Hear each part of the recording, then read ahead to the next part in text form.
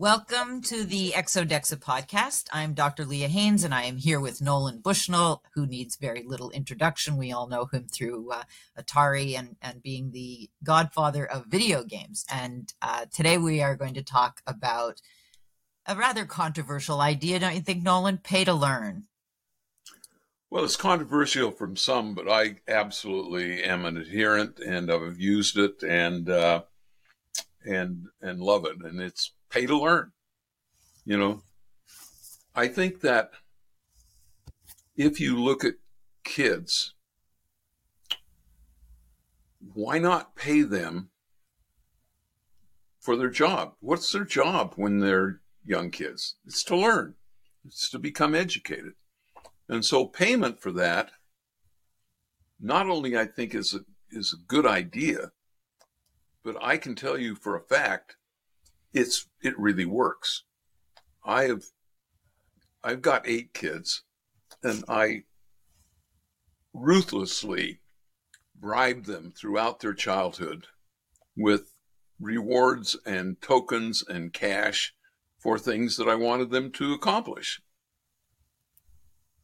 So I think you also did that at Chuck E. Cheese, did you not? Absolutely. We did tokens for A's and B's, and we even had discussions about can we give tokens to C's, because it was a great promotion. And so if you could ensure that every time kids got a report card, they wanted to go to Chuck E. Cheese, that was a good idea. Well, the argument in academia is basically the controversy between intrinsic and extrinsic value of the pay to learn idea. And there's some evidence. I think Australia did a test and it quite worked to pay the kids to learn. We adults don't go to work without some forward, we know that there's a reward coming, or what would we do? We'd volunteer for a nonprofit if we didn't care so much about the income side of it, but it motivates us. We get up and go to work every day because that's our side of the bargain.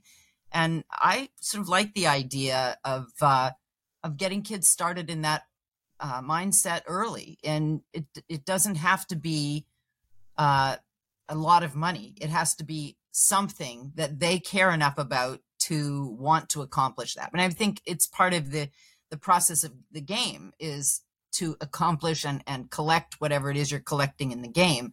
And for education in general, why not have them finish a paper because they know it's going to give them that much into their account?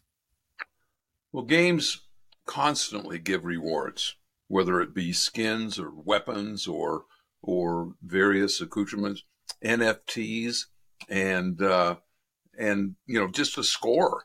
A score in some ways is a reward system. And I think that we can do all kinds of things that are really good. And so if I were to describe what I consider to be the best way to do things, I would say that parents, if they're going to give their kids X dollars a week as an allowance, put that into the Exodexa platform and pay the kids that allowance when they complete lessons. Real simple. Right. And you say, well, what about the kids who parents can't afford that? And I actually believe that we can get some big corporations to actually fund that. And so that we can create a level playing field. And in some cases, the economically challenged kids need the help, need the money more than anybody, and they need the incentive more than anybody. I know a lot of times kids, in junior high school and high school will often, when queried, they say, I come to school because of the free lunch. Right.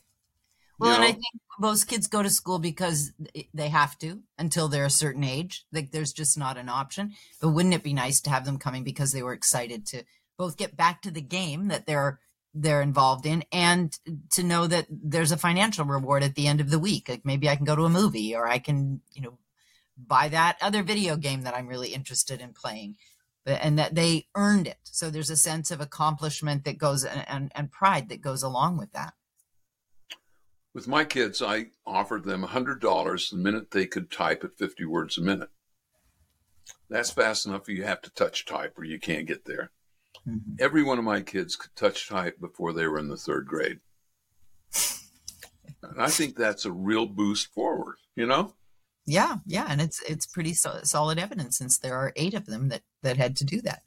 Yeah. Well, I also remember a story you told about when you were going on a road trip. Oh, yeah.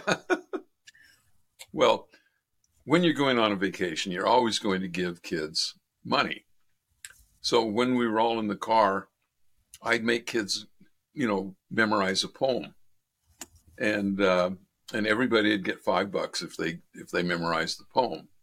And the older kids, they'd start out and they'd get it right away. But by the time the younger kids got along, they'd heard it 25 times or 30 times. And so it got easier and easier. And you can say, what good is poetry?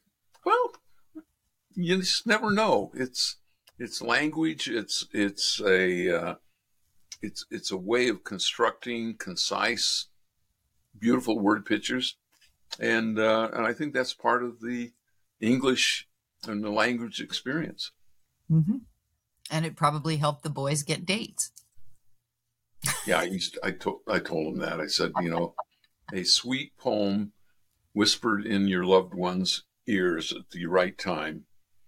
It's golden. Well, I think that's it for today. Thank you for joining us. But also, we welcome your comments on this, whether you like what we're saying or you don't. We're happy to hear from you. So thanks for being with us. And goodbye. Yeah, we're looking for the truth.